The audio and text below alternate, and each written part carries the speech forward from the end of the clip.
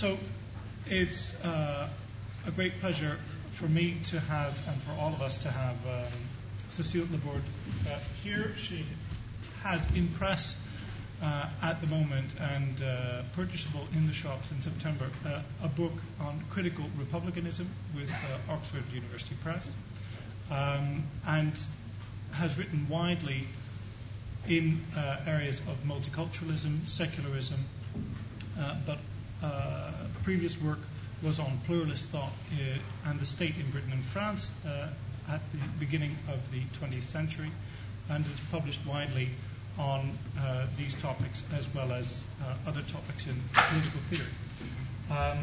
This evening is part of the book, right? Is that correct? So, essentially a snippet of the overall argument on critical republicanism. Okay, thanks very much, Alex. I'm just testing the microphone here. Okay, can everyone hear me? Should I move sideways?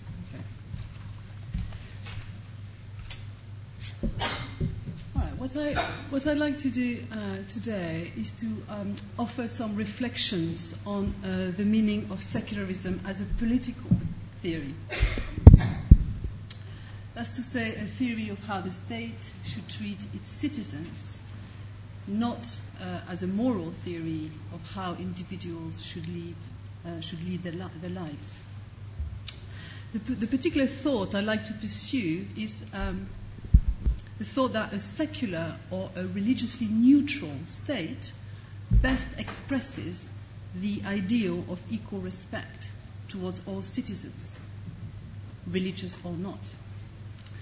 And in the process of mounting this defense, I want to answer the charge, which is quite a common charge, that the secular state is unfair to members of religious minorities, such as Muslims. Now, my thoughts on this topic were articulated in response to my studies of the French controversy over the wearing of religious symbols, such as in particular the hijab, in state schools, and controversies over the meaning of laïcité, which is the French for secularism. Now, in the book, I argue very strongly against the ban on hijab. But what I also try to do is to suggest that opposition to the ban need not imply opposition to the ideals of secularism themselves, provided these are correctly understood as expressing ideals of fairness and equality between all citizens. And I want to suggest that one problem with contemporary Western states is that they're still marked by the legacy of Christian establishment, and as a result, the question of how to treat citizens fairly in practice is more complicated than both advocates and critics of secularism recognize. Now, to see this, I want to start by identifying two positions on the connection between secularism and equality, which is the one I'm interested in this talk. The two positions I want to outline very briefly are what I call elsewhere the official Republican position and the tolerant Republican position. This again is in relation to the hijab controversy, over which I shall have very little to say today, but the two positions basically refer to the former to those who put forward arguments in favor of the ban, and the latter to those who put arguments against the ban. Now, official Republicans, what do they claim in relation to the equality problem? They claim that only a religiously neutral public sphere respects citizens equally, and therefore they urge Muslims to respect the religious neutrality of the public sphere by privatizing their religion. So the conception of equality they endorse, we might say, is one of separation between a state or the public sphere and religions. Critics of this official secularism or official republicanism take a more accommodationist position. They say, well, in practice, Western states for example, the French state, does not meet the ideal of secularism, and therefore they demand that Islam be recognized on a par with Christianity and other religions. The conception of equality that they endorse is one of pragmatic even-handedness between religious groups. So we have two positions here on the secularism-equality connection, or two conceptions of equality. One is separation, the other one is even-handedness. What I want to suggest to you is that both are problematic for somewhat similar reasons, and I want to suggest an alternative position, which I call critical republicans. So to do this, I proceed in 3 steps. First step, I try to suggest very briefly, because I covered some of the ground elsewhere, both official and tolerant Republican positions are problematic because they both suffer from a form of status quo neutrality, which fails to assess the legitimacy of existing church-state arrangements. That's the first part of the argument. The second step is to set out my critical Republican principles of secular impartiality, where I try to identify a baseline against which practical claims of fairness between members of particular religious groups or none can be evaluated.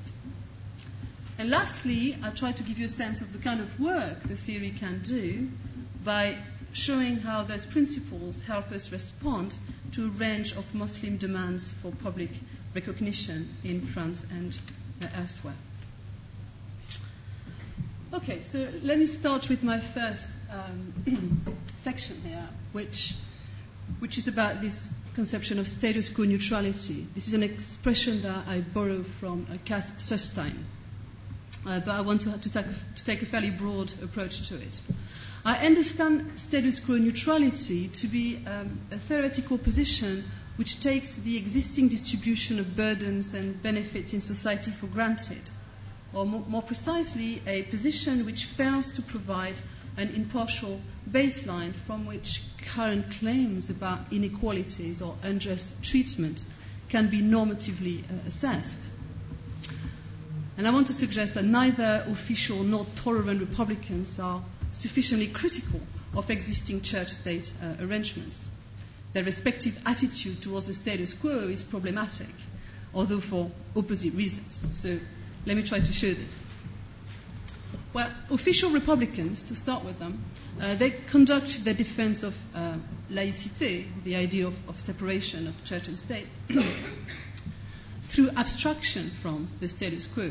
So they focus exclusively on explicating how things should be, but pay no attention to justifying or criticizing how things are. So they respond to Muslim demands for recognition with a principled and abstract defense of the separation between state and religion, willfully ignoring the fact that the French state is neither indifferent towards religious groups nor neutral between them. So they expose themselves to the charge that the state should not make demands on Muslims that it doesn't make on other religious believers. The classic example of this flaw is the refusal to divert public funds towards helping Muslims build mosques, when in practice Catholic churches that are built before 1905 in France, before the separation law, are by historical agreement still maintained by the state, by local municipalities. So the thought here is that directly and uncritically applying abstract rules of neutrality in non-ideal conditions only perpetuates the status quo and legitimizes existing inequalities between dominant and minority religions. As one Dutch sociologist put it, the shift to state neutrality is like drawing up the bridge in front of the newcomers. Tolerant Republicans, for their part, suffer from an opposite problem. They justify their critique of laïcité through idealization of, not abstraction from, the status quo. So their claim, at its simplest, is that the existing rights and privileges enjoyed by the historically dominant church should be extended in the name of fairness to more recently established minority religions such as Islam. This is an argument you find very clearly spelled out by Tariq Modood in the context of English debates about the legitimacy of disestablishment. Tariq Modood, in the context of debates about whether the established status of the Anglican Church can benefit religious minorities, argued that we should aim to, as he put it, equalize upward, that is, have a system of multi-faith recognition, instead of what he calls the French solution, which is equalize downwards, that is, disestablishment. This is quite similar to the argument of French tolerant Republicans, who argue that Islam should benefit from an extension of and a generalization of the implicit system of recognized cults that in practice is prevalent in France. So they take an openly practical approach to the even-handed treatment of minorities under non-neutral conditions, and they're much more aware than official Republicans are to the complexity of demands for contextual fairness. But I would argue they tend to idealize the status quo and make virtue out of necessity in their eagerness to ensure some kind of equity between majority and minority religions. They gloss over the need for the proper justification of the existing entitlements and privileges of the historically dominant church or religious group. So they argue, for instance, that the right to set up their own schools cannot consistently be denied to Muslims, given that it has been granted to Christians and Jews. But they've not established whether faith schools are legitimate in the first place. So they are also vulnerable to what I call the charge of status quo neutrality. They, no more than official Republicans, make a systematic effort to justify or criticize existing state-religion relationships. So the thought, the introductory thought, if you like, is that while official Republicans' theory of separation is too abstract and too disconnected from reality to provide fair and practical guidelines for reform, tolerant Republicans' theory of even-handed fairness is too ad hoc, and it lacks principled criteria with which to distinguish between legitimate and illegitimate forms of political recognition of religion. So both sides, for different reasons, fail to identify and defend a benchmark of religious equality against which the status quo can be criticized and reforms can be justified. So if this is the case, I think we should take a step back and try to identify what this benchmark might be. In other words, that's where I want to provide some kind of defense of secularism, try to identify exactly what a secular state should commit us to, and then what implications this should have for practical reform. Okay, so let me now move on to my second section, and if you like, which try to identify what it is about secularism that we should value, or what does it commit us to. Okay, at the simplest level, I think a democratic state is secular in the sense that it doesn't affirm any religious creed, and it doesn't seek to confer special benefits or burdens to citizens affirming any religious creed or none. So in this way, it is fair to all. It shows equal respect to adherence to the majority religion, minority religions, and adherence to no religion at all. This is because secularism seeks common ground, and Heck's hypothesis, this cannot lie in controversial conceptions of the good. Among such conceptions are the belief that God exists and the belief that God does not exist. Both conceptions are controversial. A secular state, by eschewing all references to God, avoids taking sides between these two conceptions. Now you might say there's a sleight of hand going on here. So making no reference to God is more problematic for those who believe in God's existence than it is for those who do not.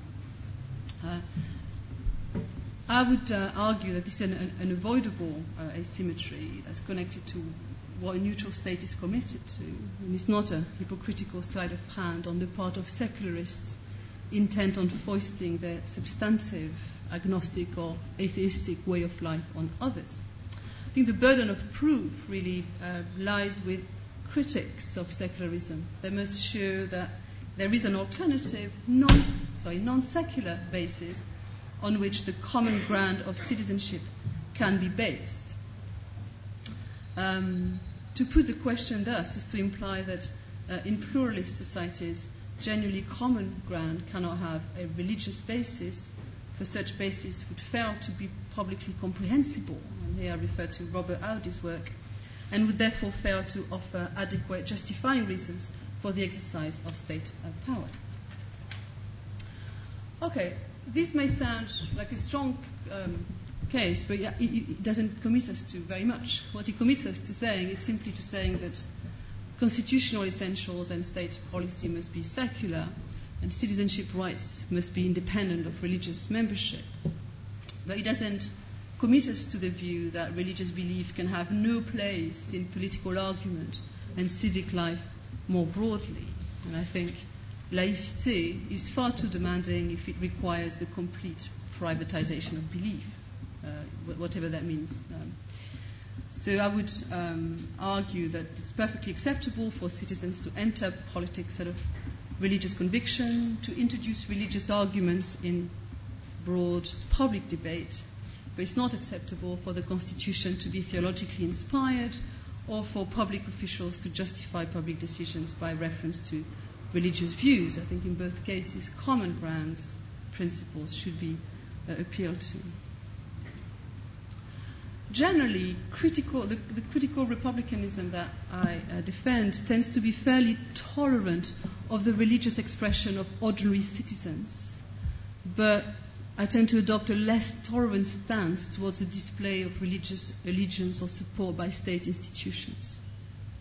To put it differently, I think secularism should primarily be seen as an institutional doctrine of separation, prescribing the extent to which institutions and the public sphere more generally must remain secular, so that citizens don't have to be secular, so that citizens can freely follow their conscience.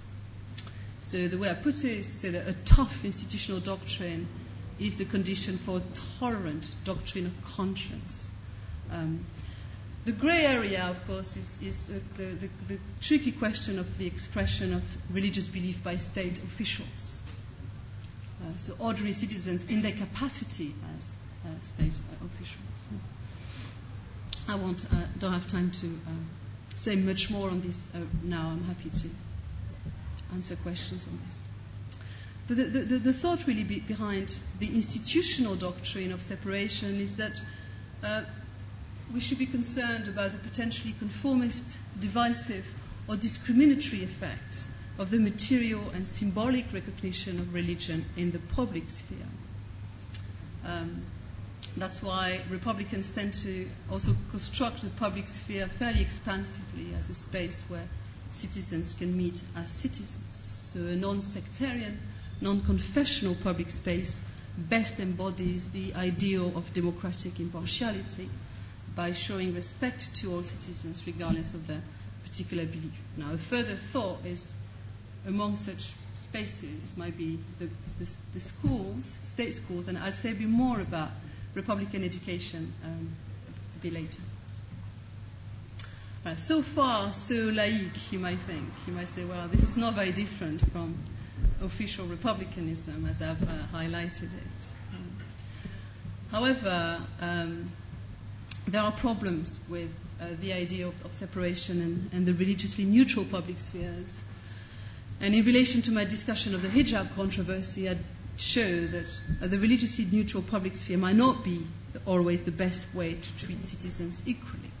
And this happens, I argue, when separation imposes unreasonable burdens on the exercise of basic religious rights, and when it endorses a form of status quo neutrality which in practice advantages dominant religions. So in my effort to provide some kind of benchmark of religious equality against which religious claims can be assessed, I want to add two provisos to my general defense of separationism.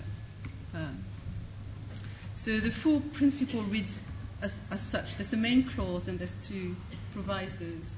So the main clause reads, the state should not support religion, or the principle of separation should be respected, unless this unreasonably burdens the exercise of basic religious freedoms or legitimizes status quo entitlements which unduly disadvantage minority religious groups. Now, there's a lot packed into all the adverbs, and I won't have time to discuss all the details of the sentence. But let me just briefly spell out what the two provisos are. The first one, let me call it the basic free exercise proviso. So the thought here is simply to say that a secular state is fair to, or inclusive of all citizens, insofar as it doesn't unreasonably burden them or advantage them in virtue of their religious or non-religious beliefs.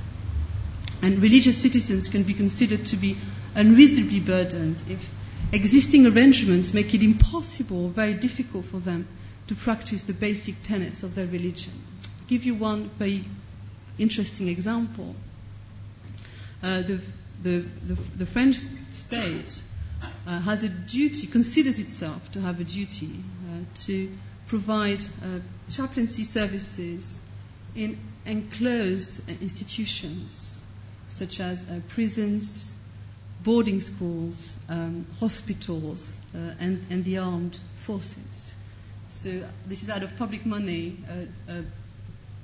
Priests or rabbis or imams are paid out of public funds to provide religious services in enclosed institutions. The thought being that failure to do that would infringe a very important right of religious exercise, given that by definition people cannot leave enclosed institutions, so they can't go out in the private sphere to exercise their basic rights of religious exercise.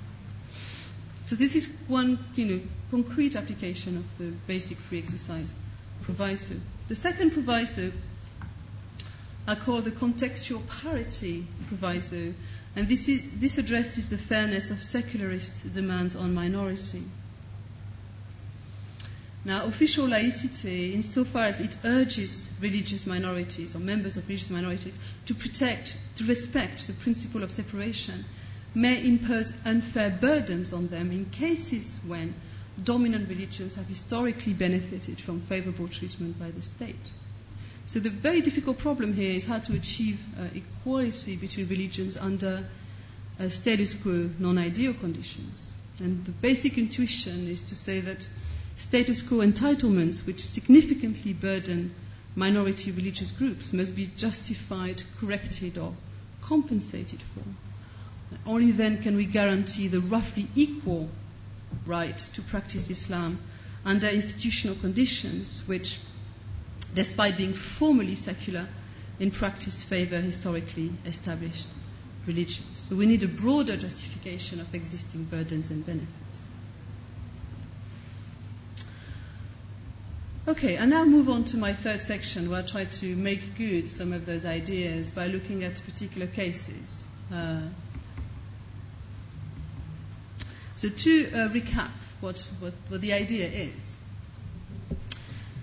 Critical secularism, critical republican secularism, if you like, upholds the secular character of the public sphere unless doing so infringes a basic religious free exercise right or entrenches exorbitant majoritarian historical privileges.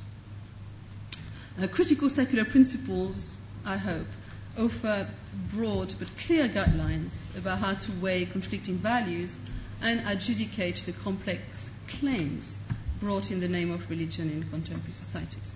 And the thought is that they should do so without either abstracting from or idealizing status quo arrangements, and to that extent, they should improve on both official and tolerant republicanism. So I want to to make good this claim by looking at 4 particular Muslim demands that have been recently discussed. The first one I call multi-faith establishment, briefly referred to earlier, religious schools, also briefly referred to, public funding for mosques, and the wearing of religious dress as an example of religious exemption from general rules. And I want to argue that while critical Republicans accept the legitimacy of the latter 2 demands under certain conditions, they're much more skeptical about the former 2. So they object to extending a number of privileges to Muslims, not because Muslims are not deserving of them, but because the privileges are not legitimate in the first place. So Muslim demands should not be acceded to or rejected simpliciter as under a conception of status quo neutrality, but they pose deep questions of systemic impartiality, and they should prompt re-evaluation and reform of existing regimes of religious recognition. Okay, let me start then with my first example.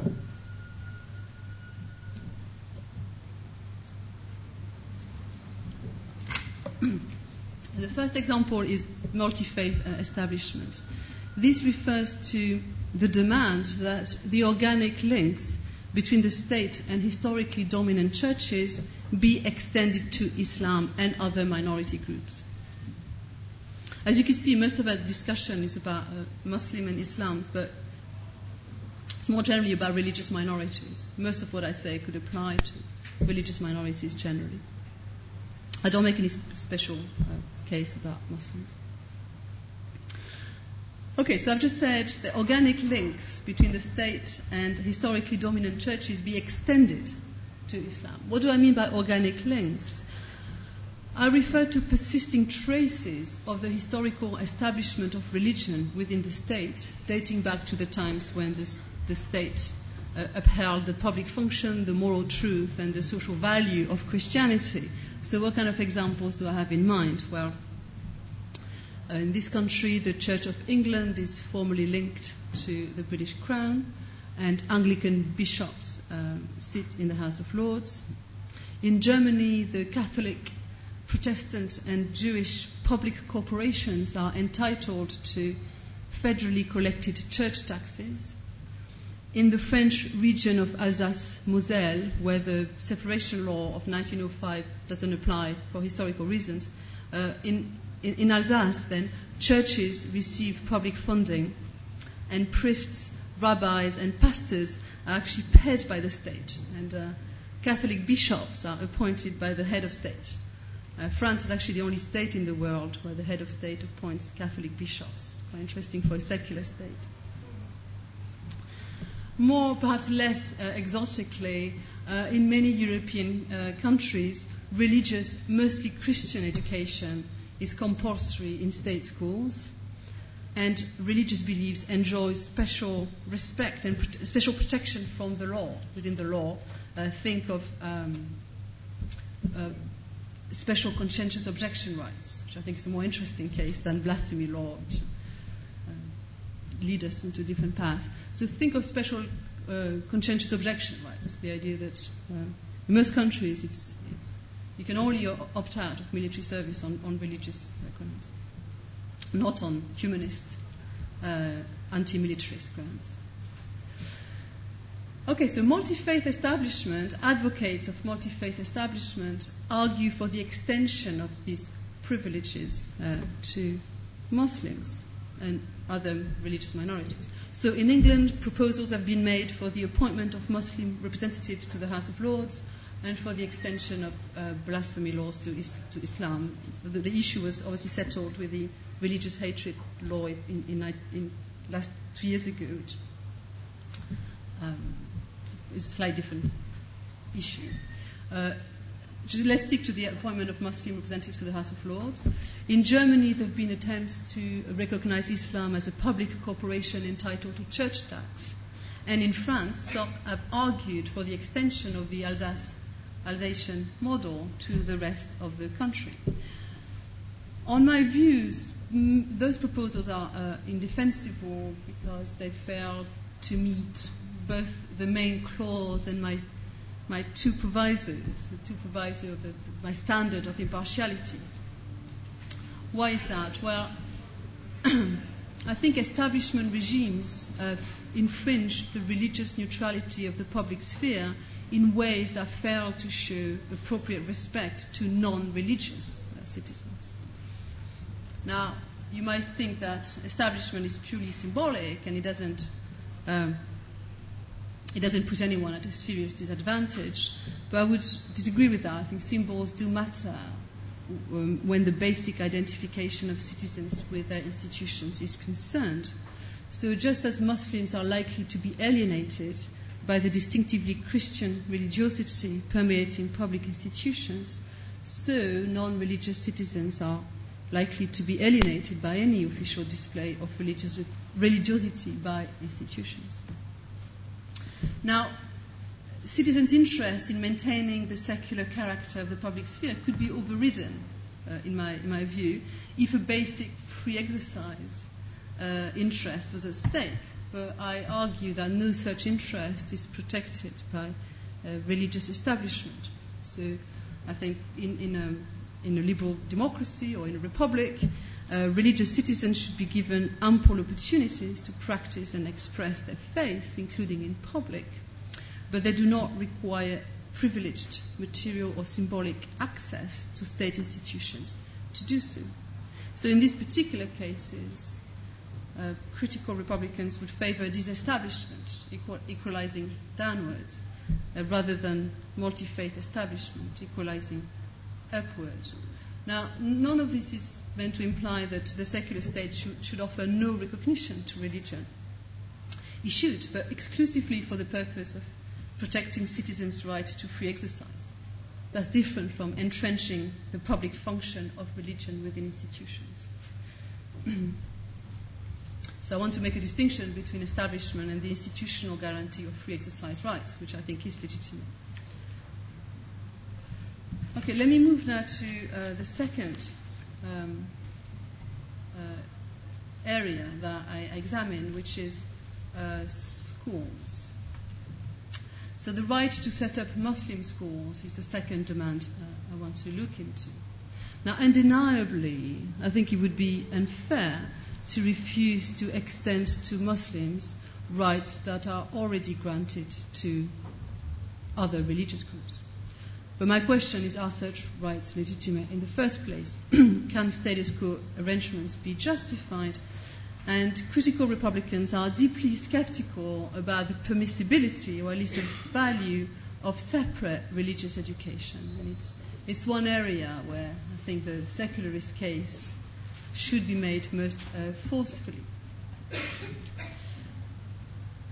The thought here, and it's a thought shared by French Republicans but also American political liberals, is to see educational policy as a privileged way of creating citizens, inculcating civic virtues of toleration, mutual respect and civility, which guarantee the survival and stability of democratic arrangements. So on this view, schools are not purely extensions of the family home, as they would be on a libertarian or communitarian account, but they are appropriately public spaces which should be importantly detached from parental and local control in virtue of their special role in cultivating common democratic values among all children, regardless of their academic ability, class, race, religion, or sex. And this is a quote from Amy Gutman, foremost American liberal. So Republicans and political liberals make the plausible assumption that such democratic values can only be cultivated through sustained exposure to and engagement with ethical and social diversity. So as a result, they tend to be partial towards common, comprehensive secular schools. Now, of course, the extent to which, particularly in this country, I think the extent to which particular religious schools are willing and able to pursue appropriate civic educational goals greatly varies in practice, and it'd be rash to generalize. So it depends what you mean by a religious school. So the definition I use is that used by Ian McMullen in a very recent, very good book published by Princeton University Press just the end of last year, called Faith in Schools, Autonomy, Citizenship and Religious Education.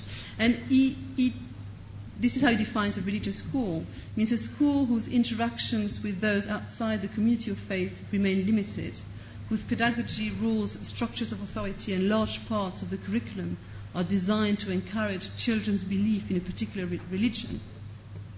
Now, if this is what we mean by a religious school, I think it's undeniable that such a school would deny children exposure to ethical diversity and sufficient training in secular reasoning, and therefore provides inferior preparation for citizenship than a common secular school. Now, what should follow from this in terms of policy is much more contested, of course, because reform of the school system in the real world is a very fraught endeavor. So the abolition or regulation of private schools, of religious schools, might do nothing to improve the quality of state schools or their appeal to religious parents. So debate instead is centered on the question of school regulation. And here I would just very briefly stress three main points. First one is that religious schools should be incorporated into state systems, very much along the kind of British system, so that they can be made to adhere to democratic standards, including a ban on selection, and pursue civic goals. So there might be no justification for a blanket prohibition on religious schools, but I think there are grounds for suspicion of arrangements that tend to reproduce the home environment of the child in school, shielding the child from ethical, cultural and social diversity. So a moderate religious school whose curriculum, pedagogy and admissions policies foster respect of diversity and the cultivation of autonomy may be allowed, provided they're tightly regulated.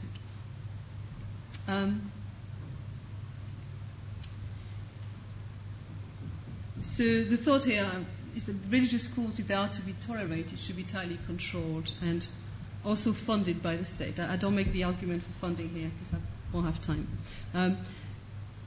But the third point I want to make on schools is that state schools must be reformed. So secular education should not be too burdensome for religious children.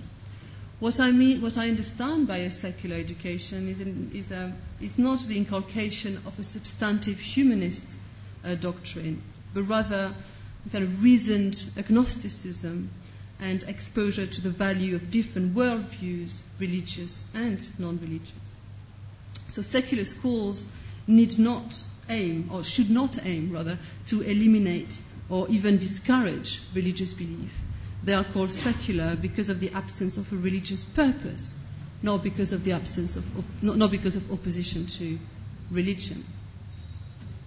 So if you recall the distinction I drew earlier between secularism as an institutional doctrine and secularism as a doctrine of conscience, we can say, in line with the former, that state schools should neither impose school prayers nor dispense religious education, but that they should, in line with the latter, the doctrine of conscience, accept the wearing of religious signs by pupils, accommodate their religious needs as far as possible, dietary requirements, religious holidays, and include knowledge about religions, including minority religions, in the curriculum.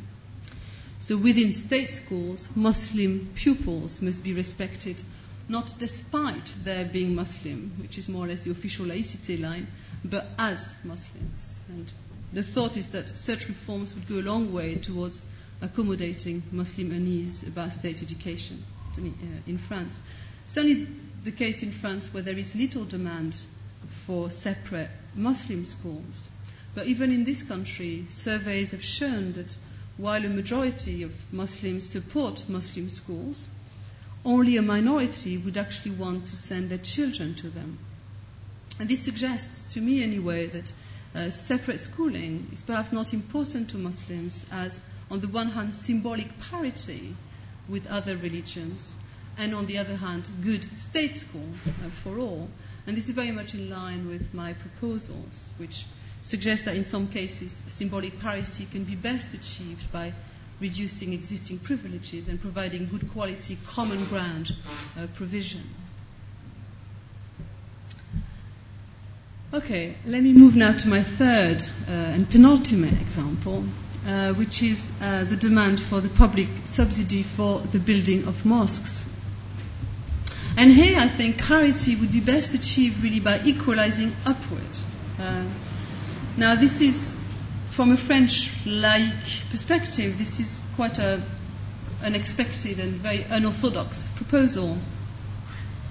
Article 2 of the Law of Separation of 1905 is often interpreted as strictly prohibiting the use of public funds for the building or maintenance of new places of worship.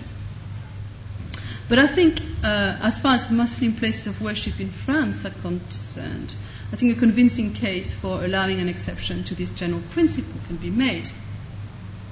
Recall that I'd advocate policies of separation between state and religion unless they infringe a basic religious free exercise right, or unless they entrench exorbitant majoritarian historical privileges.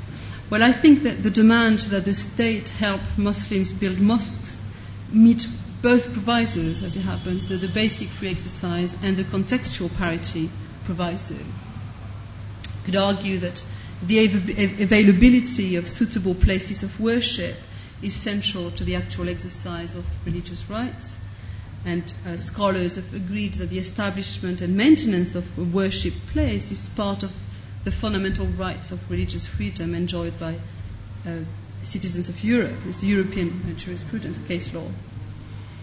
While the first generation of Muslim migrants practiced their religion within the confines of family homes or communal prayer rooms, the permanent settlement of Muslims on European soil has rendered the need for adequate public religious facilities particularly acute. And when I say, I mean adequate, so I'm not talking about substantive quantitative equality between number of churches and number of mosques, for instance. What matters is that there's an adequate provision of places of worship to guarantee minimum standards.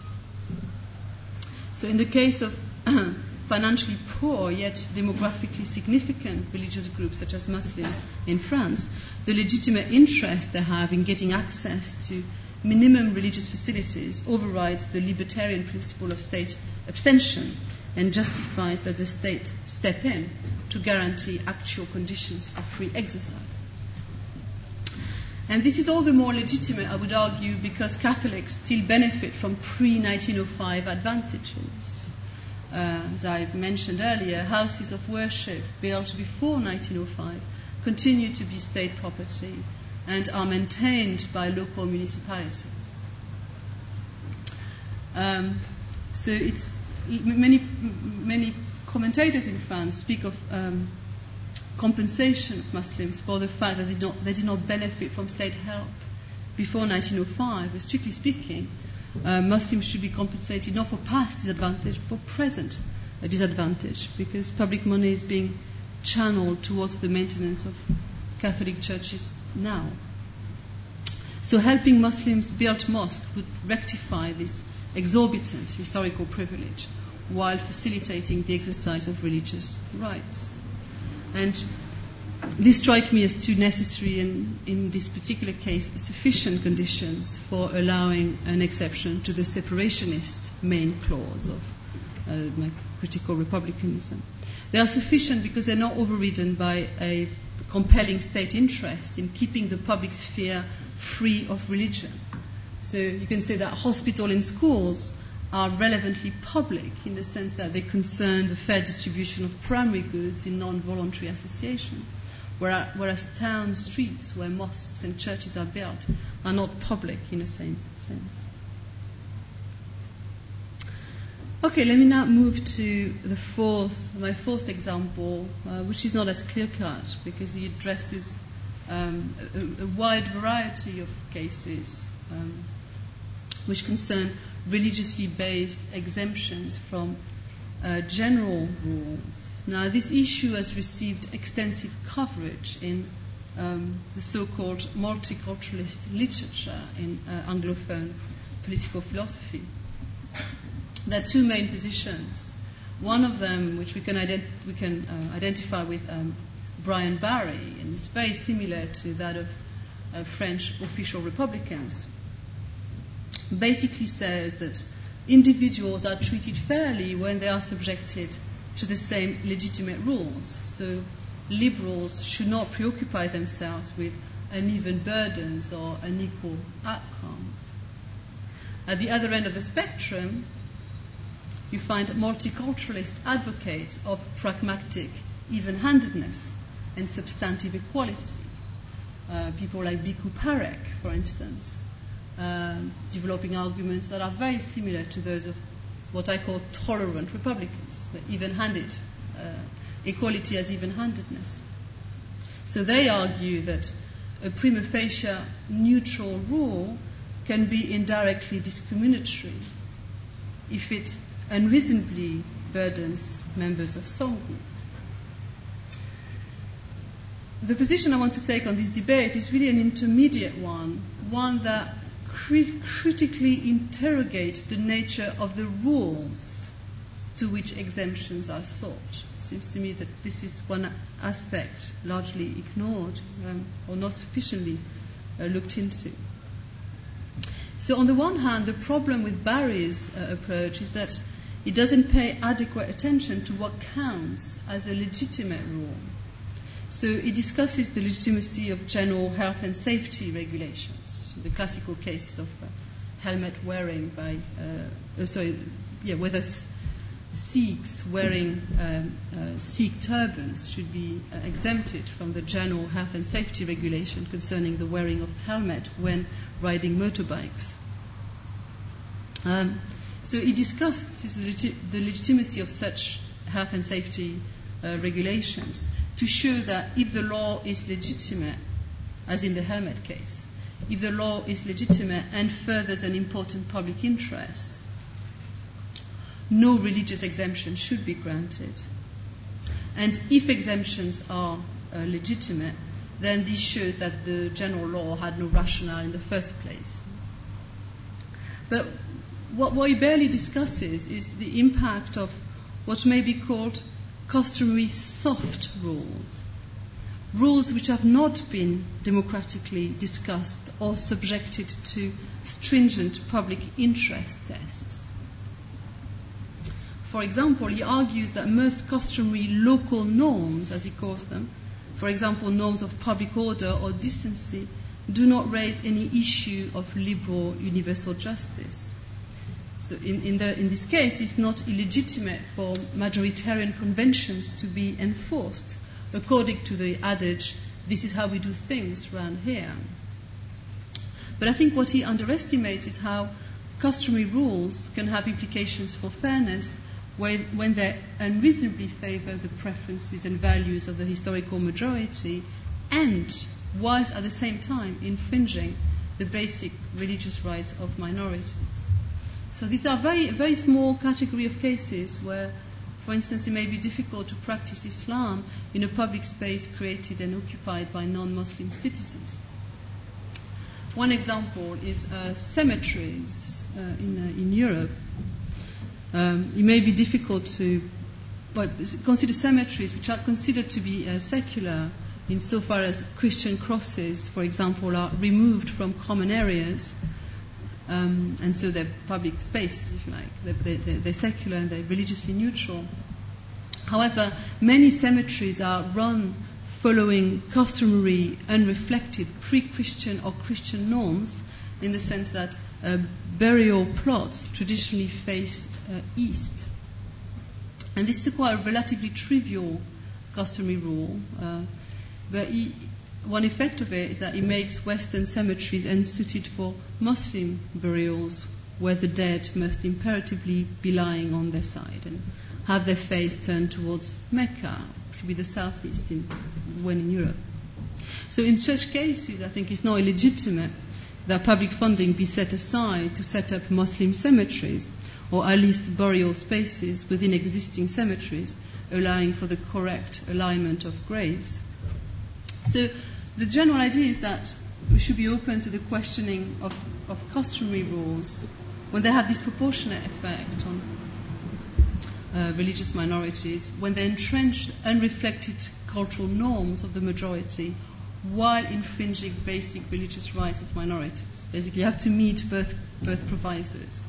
Because the problem with the multiculturalist argument, and I will conclude here, multiculturalists such as Bhikkhu Parekh, I was mentioning earlier, they tend to construe the concept of indirect discrimination far too broadly.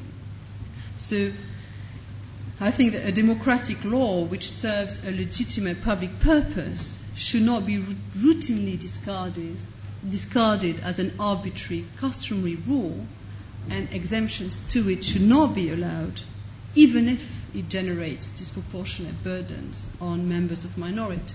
So I see no rationale, for example, for granting religious groups exemptions from the civil law of marriage and filiations, insofar as this typically enforce a restrictive interpretation of women's rights. Now, of course, people may feel symbolic allegiance to religious or customary law, but in my view, this should complement but never override their civil rights. So it's true that the application of gender equality provisions may be burdensome for a number of religiously minded people, but it would be absurd to say that the burden itself, the fact that it's a burden, amounts to illegitimate indirect discrimination against them. And in addition, some multiculturalists fail to recognize that the cultural permeation of the public sphere is only a problem if it has worrisome dominating effects. For instance, if it unreasonably burdens the exercise of basic religious rights. Now, much, of course, will revolve around how to identify which basic religious requirements give rise to rights claim, who is entitled to make this judgment, and how to assess what an unreasonable burden is.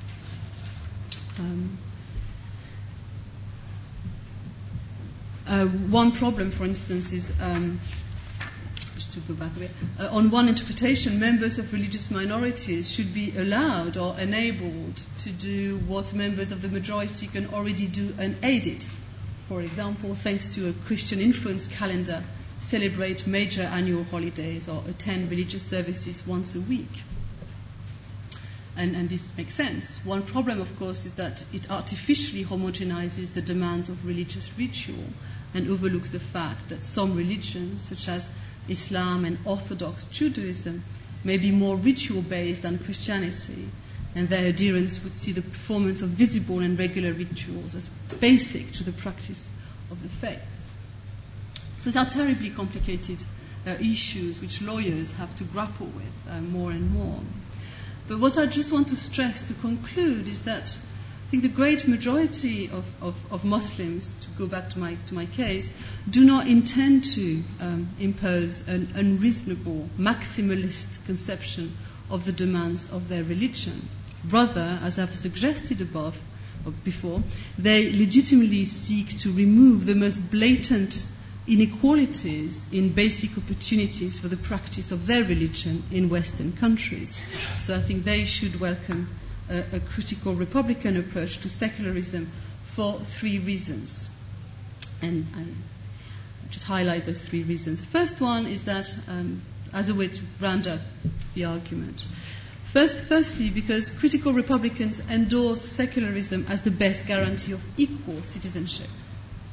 And many Muslim demands are demands of access to the equal status of citizenship. They're not demands for exorbitant special rights. However, secondly, critical Republican equality is not the formal equality of official Republicans or of liberal egalitarians like Brian Barry, nor does it necessarily mandate state abstention from intervention in religious affairs. Critical Republicans recognize that a secular state respects equal citizenship only if it is not unreasonably burdensome on its religious citizens. So a critical Republican state would ensure that Muslims, like other believers, are able to follow the basic tenets of their religion. It's committed to what I call free exercise. And third, in contrast to both official and tolerant Republicans, critical Republicans reject status quo neutrality and normatively scrutinizes existing church-state arrangements. Its commitment to what I've called contextual parity follows from the thought that the status quo can dominate members of minority religions, and it prescribes how to treat religious minorities fairly in formerly secular but historically Christian-dominated societies.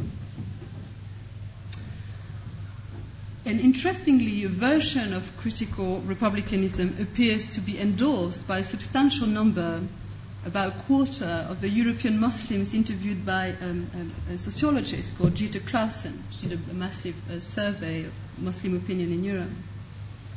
And she describes their position, she calls secular integrationism, in the following way. The sentiment is that what applies to other faiths should also apply to Islam. Many secularists prefer the strict separation of church and state, and if this was already the established rule, their first preference is that the state provides no assistance to religion. But given that state neutrality is generally not an option, the secularist wants equity, end of quote. Where my critical republicanism differs from this secular integrationism is in its belief that neutrality sometimes can and should be an option, as in separation can and should be an option. In some cases, what Modud skeptically calls equalizing downward is the right course of action, even if historically dominant religions lose out in the process. And in fact, I think if Republicans were actively to militate, as I've argued they should, against status quo arrangements regarding faith schools or Christian establishment, I think they would undermine the suspicion held by members of minority religions that Western secularism is no more than an ideology entrenching majority domination. So what I've tried to show is how a critical republicanism can rescue secularism from this charge of status quo neutrality. Thank you.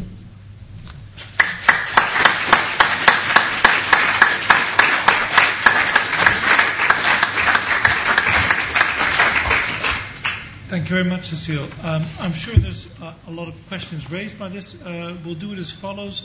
You can raise your hand and I'll put you on the list, and then please wait until you receive the microphone and speak clearly into the microphone so everyone can hear you. We have half an hour for discussion, so that should leave us some good time.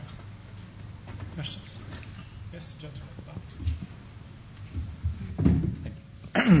I found myself agreeing with most of what you said, but I do have a question about church maintenance. This is one area, or building of new religious buildings. This is one area where you seem to be opting for equalizing up rather than down. And I'm trying to understand the logic. What's wrong with the American model, where building and maintenance of religious buildings is a purely private matter? And how are non-religious people who are going to be forced, or are being forced, to pay both for maintenance and, even more expensively for construction of new buildings, how are they going to be compensated? And I'm contrasting that, for example, with the issue of burial. All of us will need to be buried at some point. It's no more expensive to bury somebody facing one way than another. There's nothing wrong with accommodating people. However, atheists don't tend to use religious buildings, and consequently gain no benefit from a rule that forces them to pay for them. So that's my question. I think go one by one. Thanks very much for this. I have nothing against the American system.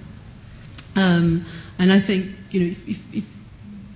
if there is a country like the United States where there is a very long established tradition of having a religious market in these matters, with very little state funding for religious enterprises, then this is fine. I mean, my point was really a point about contextual parity in particular countries where the tradition was different. And my point was that the French state, despite having this separation law, also allowed quite a lot of public money to be channeled towards the maintenance of local churches. And I think on those grounds, within the French context, there might have been a case for allowing local municipalities also to help local Muslim communities to fund mosques. So, by definition, the contextual parity argument will apply differently in different countries. But I think when you adopt the critical view, you allow for changes in the status quo. Why wouldn't you support a change in the status quo in France on this issue? Yeah, that's a more complicated question. There are two provisos. So the other one was about the importance of places of worship for the exercise of basic religious rights.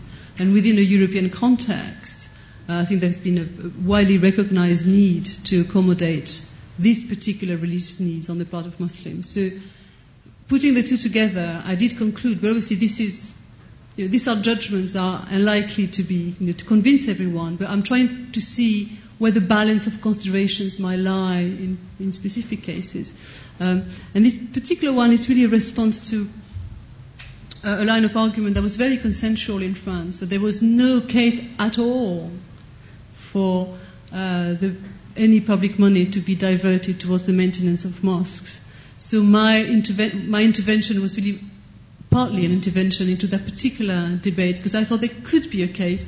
I agree with you that we might also want to take a broader view of it, and there might also be a convincing case that would have to be assessed on its own merits for resuming or forms of channeling of public funds to any kind of public building. A religious building. The other thought I have on this is that in this particular part of my work, I've only looked at arguments about the relationship between the state and religion. But obviously there are other ways you can look at the argument for the maintenance of particular buildings. Right? So you could say there's a public goods argument that says that we all have an interest in maintaining old churches because they are part of our heritage and they're aesthetically pleasing, and we have cultural reasons for wanting to have them. So this is an argument that also is a separate argument. So public good arguments obviously doesn't fall into my secularist rationale for raising doubts about the French case. But clearly, that's also one reason why I see nothing wrong with channeling more money proportionally towards traditional Christian churches on other grounds than the critical secularist grounds.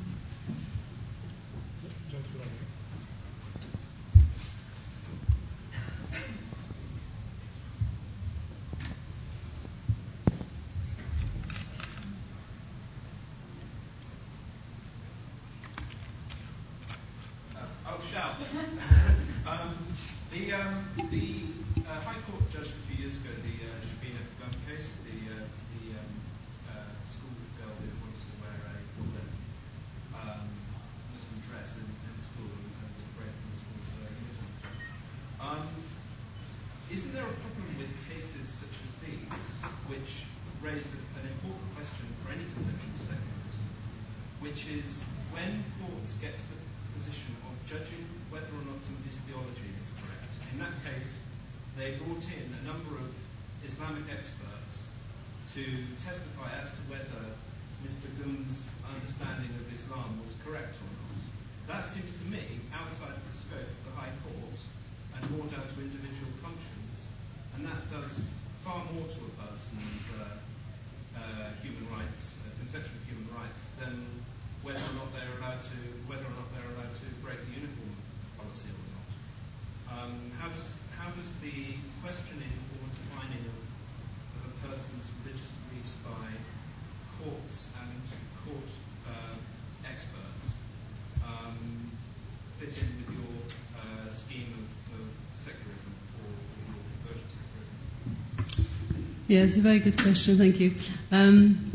I avoid the most not very bravely avoid the most difficult cases in the book, because the case I'm interested in is the hijab controversy in France, which concerned pupils wearing a simple headscarf or hijab, and for reasons that I explain at great length, I don't think judges should not have to have a say about it, because on no ground should a ban be legitimate.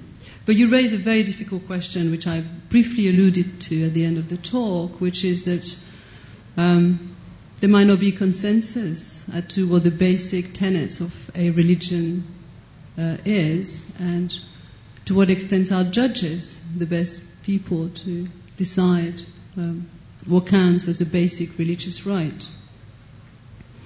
Even in my particular case, even though I argue that there should be no judicial intervention or legal intervention to prevent the wearing of hijab in state schools, the issue might still arise for the wearing of the same garment for people in other positions of as state officials, for instance.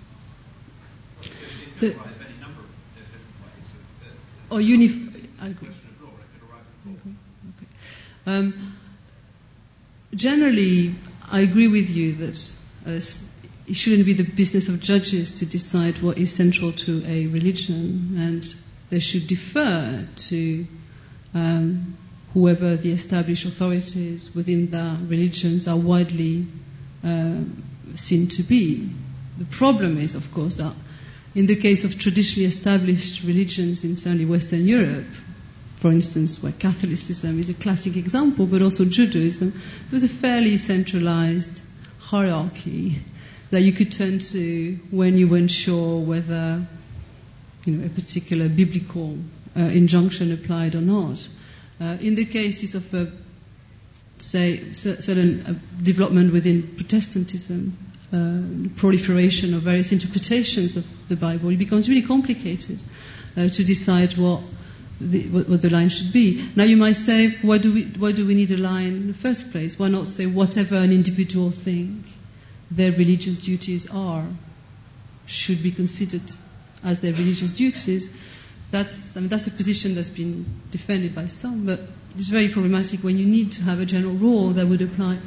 In particular, you've cited some cases of uniform, or you need to be very, very clear as to the kind of cases where exemptions should be allowed. So it's not going to be good enough to say, well, anyone who can claim a religious reason for doing something should ipso facto have a good reason for being allowed to do it. So it is terribly complicated. As I said, lawyers just went to a conference last week in Florence. There were lots of lawyers who'd really gone into the area and just realized there's hardly a uniform view on this among European lawyers and judges.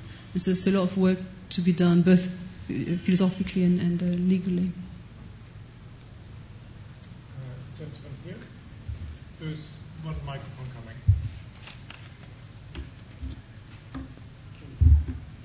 coming.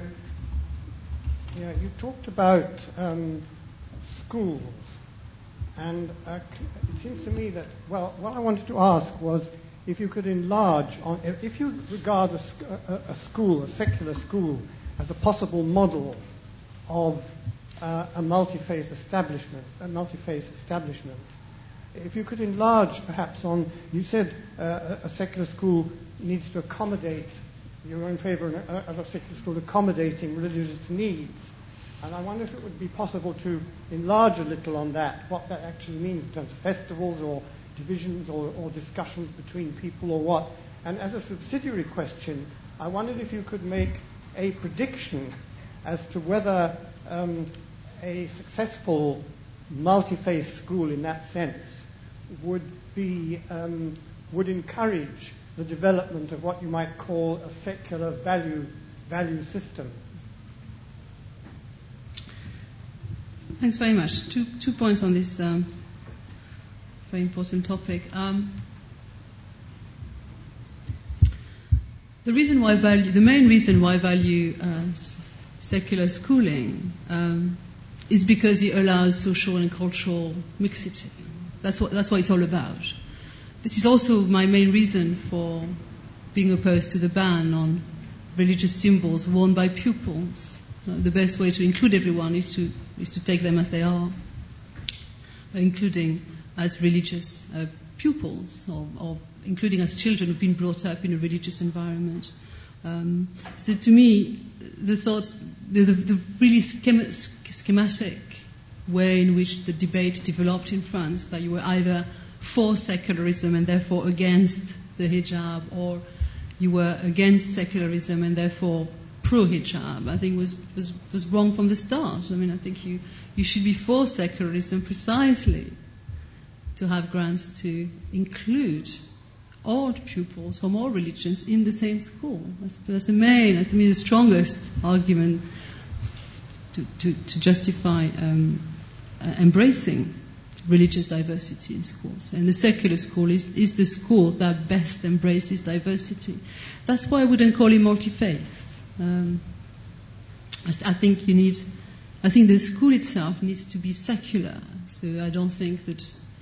What I mean by this is, and obviously the devil will be in the detail, and I'm not an educational specialist, so, but I think, for instance, that school prayers are problematic insofar as they're compulsory for all pupils, and even if they are multi-faith, I think they're problematic for pupils who don't come from a religious background.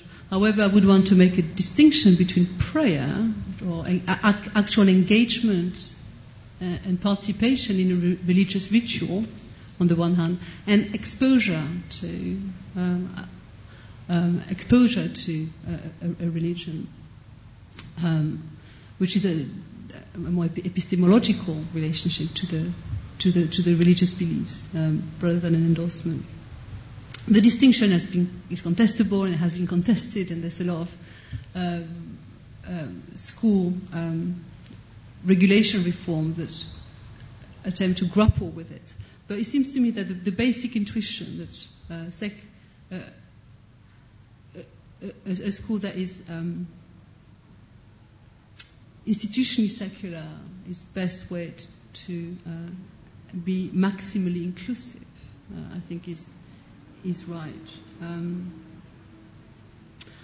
The second point I wanted to make in relation to your second comment is I've suggested that I'd be happy on the equality ground with moderately religious schools. I also argue in other parts of the book that on what I call perhaps to clarify, my take on the question of school and the hijab is that it raises three different issues. The first one is the equality issue, which is the one I talked about today. To what extent is a secular public sphere the best way to show equal respect to all pupils or all citizens by extension? That's the neutrality, equality argument. There's another set of areas which is about what I call autonomy, individual autonomy. And here the question is slightly different, is to what extent does the school have as one of its purpose to emancipate children from the religion or culture that children have been inculcated at home?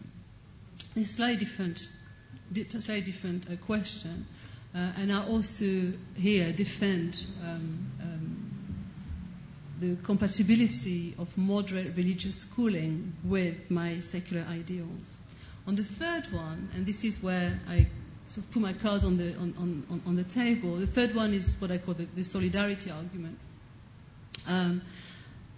which is about the importance of living together, sharing public spaces, the importance of dwelling together in the same neighborhoods, in the same schools. And to me, that's the strongest argument for not allowing even moderately religious schools insofar as they apply some selection. That is, I would say that one of the most important value underpinning secular education is the idea that children will, of all backgrounds, will just physically dwell together. So they'll be exposed to diversity, not simply through learning, not simply epistemologically, but by sharing spaces and by being physically together, and that's what I call this the kind of solidarity argument for secular schooling.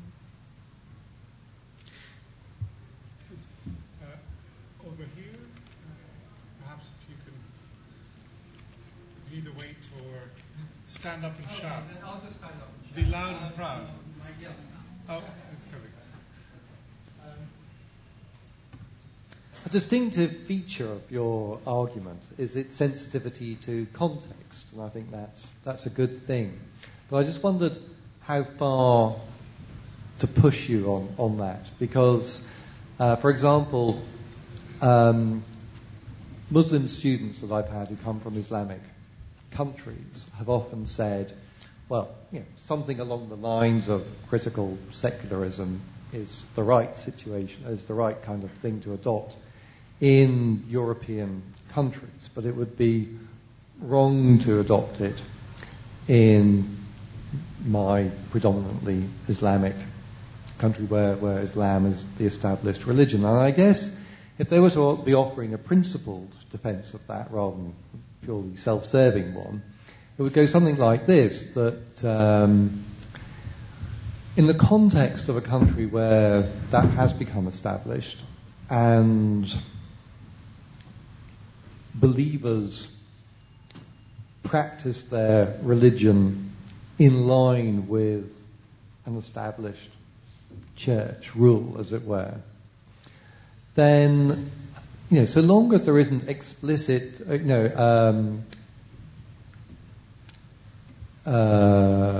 discrimination against people of other faiths, or oppression, rather, of people of other faiths, then if you were to force them to adopt a more secular stance, in a sense you'd be offending one of your principles, namely, or your side constraints, namely affecting their capacity to exercise religion. So I just wondered if you were sympathetic to that or not, as a line of argument. Yeah, it's a difficult question, obviously, so the question is, given that my principles are contextual, they apply to formerly secular but customarily Christian-dominated societies, and I look at some of the implications of this for political practice. How would my argument fare in a society that, instead of being Christian-dominated, is Muslim-dominated?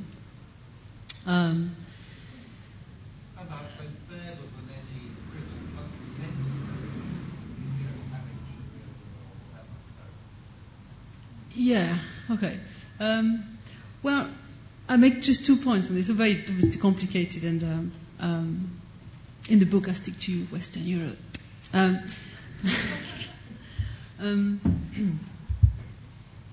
had 2 points, I just have one now. One just slipped on my mind.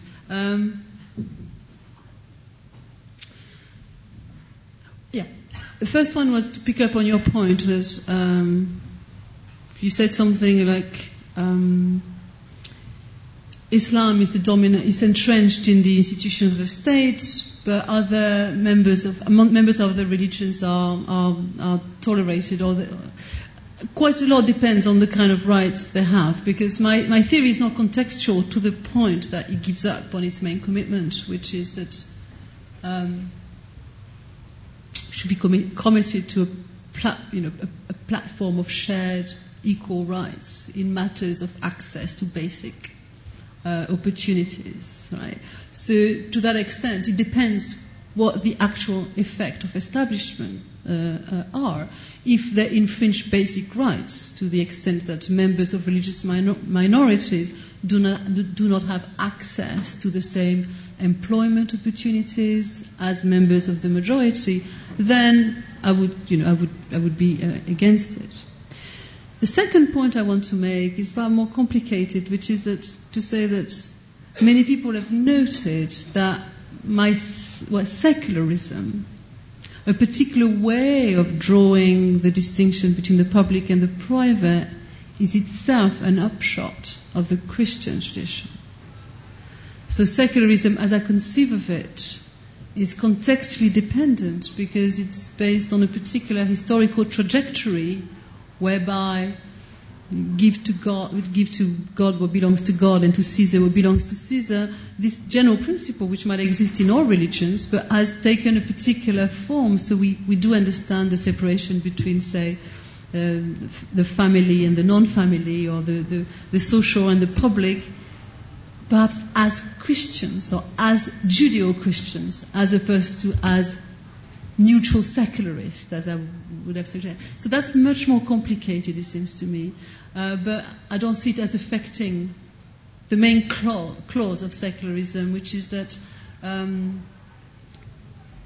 a secular state should basically provide for equal rights for all its citizens. It should be, in that sense, it's a liberal democratic state. Establishment might be tolerable, provided that it doesn't have disproportionately burdensome effects on members of minorities.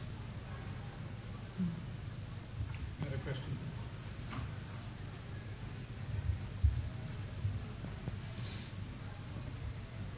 To return to the question of financial support for buildings, should there not at least be a financial test as to whether the people who receive them actually need the funds? And if you don't have that, is there not the danger that the funds that they could have used will be diverted to other activities, such as going out and evangelizing, which atheists such as myself would then find ourselves subsidizing activities we do not approve of? Yes, and in fact, it's interesting you mentioned this, because in the French case, there's a distinction between cult-related and cultural activities. And the French state has actually been able to channel public funds towards Muslims to allow them to build mosques, provided that it wasn't called a mosque, but it was a cultural center, the cultural activity, so on a cultural argument. But in a corner, it had a mosque. But that was that's the way they went round. They circumvented the 1905 separation problem. I'm mentioning this because that's not an answer to your particular question, but I'm mentioning it because the reason why they were so keen on helping Muslim communities build their mosque and providing public funds and therefore control over how the money would be spent is because they were terribly frightful of foreign money, particularly money for Saudi Arabia, being diverted to, or being come into the country to subsidize the building of mosques with very little public scrutiny on the activities that would be undertaken in the building. So. We'll take the last question here. See? Make it a good one. Okay. No pressure's on you, David. Okay, I'm wondering, in a way, this is partly motivated by the types of concerns that came up from Richard Bellamy about the applicability of your ideas to non-European contexts. I'm wondering whether it matters the way that you define religion and the way that you define secularism in relationships to one another. I guess one way that you could flesh out what religion is and what secularism is in response to it is that it's that secularism was partly about building a national identity in people to kind of take over from the non-national identities, the religious identities that used to claim legitimate authority over people's actions. And I guess in that sense, it's sort of treating just secularism as it's sort of tied to nation building, tied to the building of national affinities. But another way of treating religion as sort of a comprehensive doctrine, a particular conception of the good that people have. And if that's your fleshing out of it, then secularism looks more like something very much like state neutrality with respect to different people's conceptions of the good, value pluralism, essentially. So I'm just wondering whether you see it more as one or the other, and whether that and the effect that has on whether you can apply your ideas to sort of the types of contexts such as the Middle East or Africa, I guess, where you don't have the types of republics or liberal democracies or national identities or robust states that you have here in Western Europe.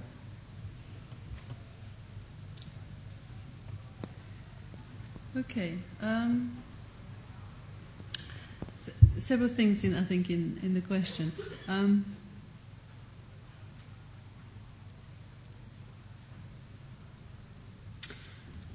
I'll just go to two of them. First one, you were saying something like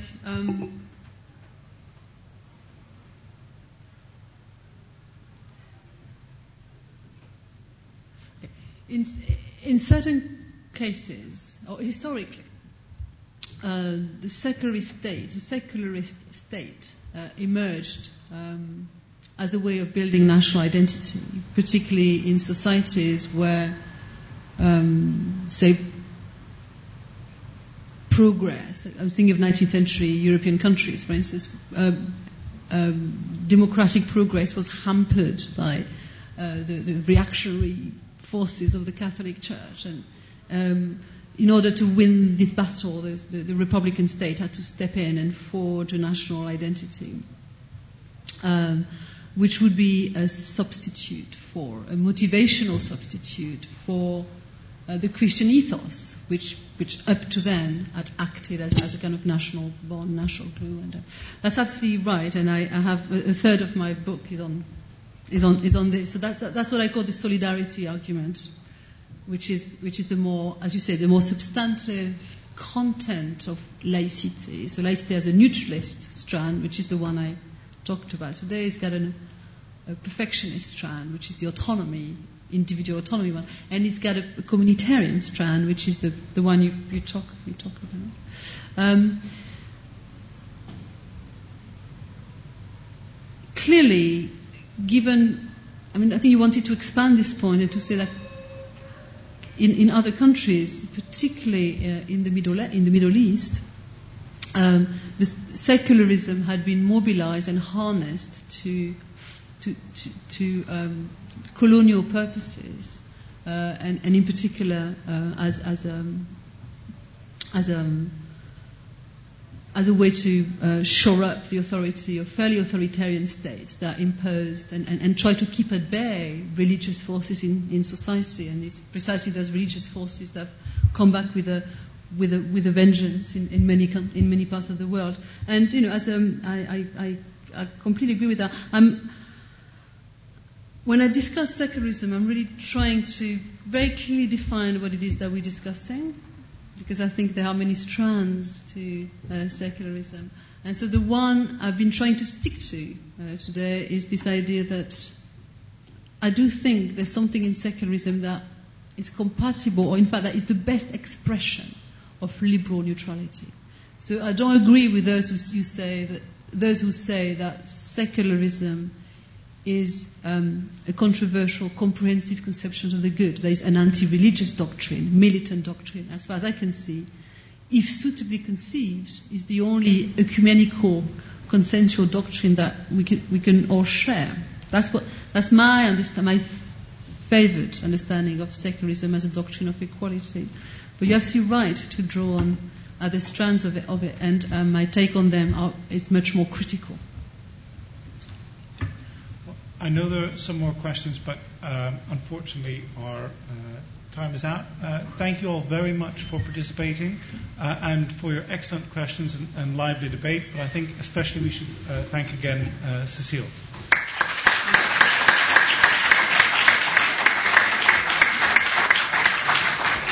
Thank you very much for coming. I'll just remind you all that next Tuesday in this room, same time, there is the final in our series. There will be Christina Lafont speaking on religion and secularism in the public sphere.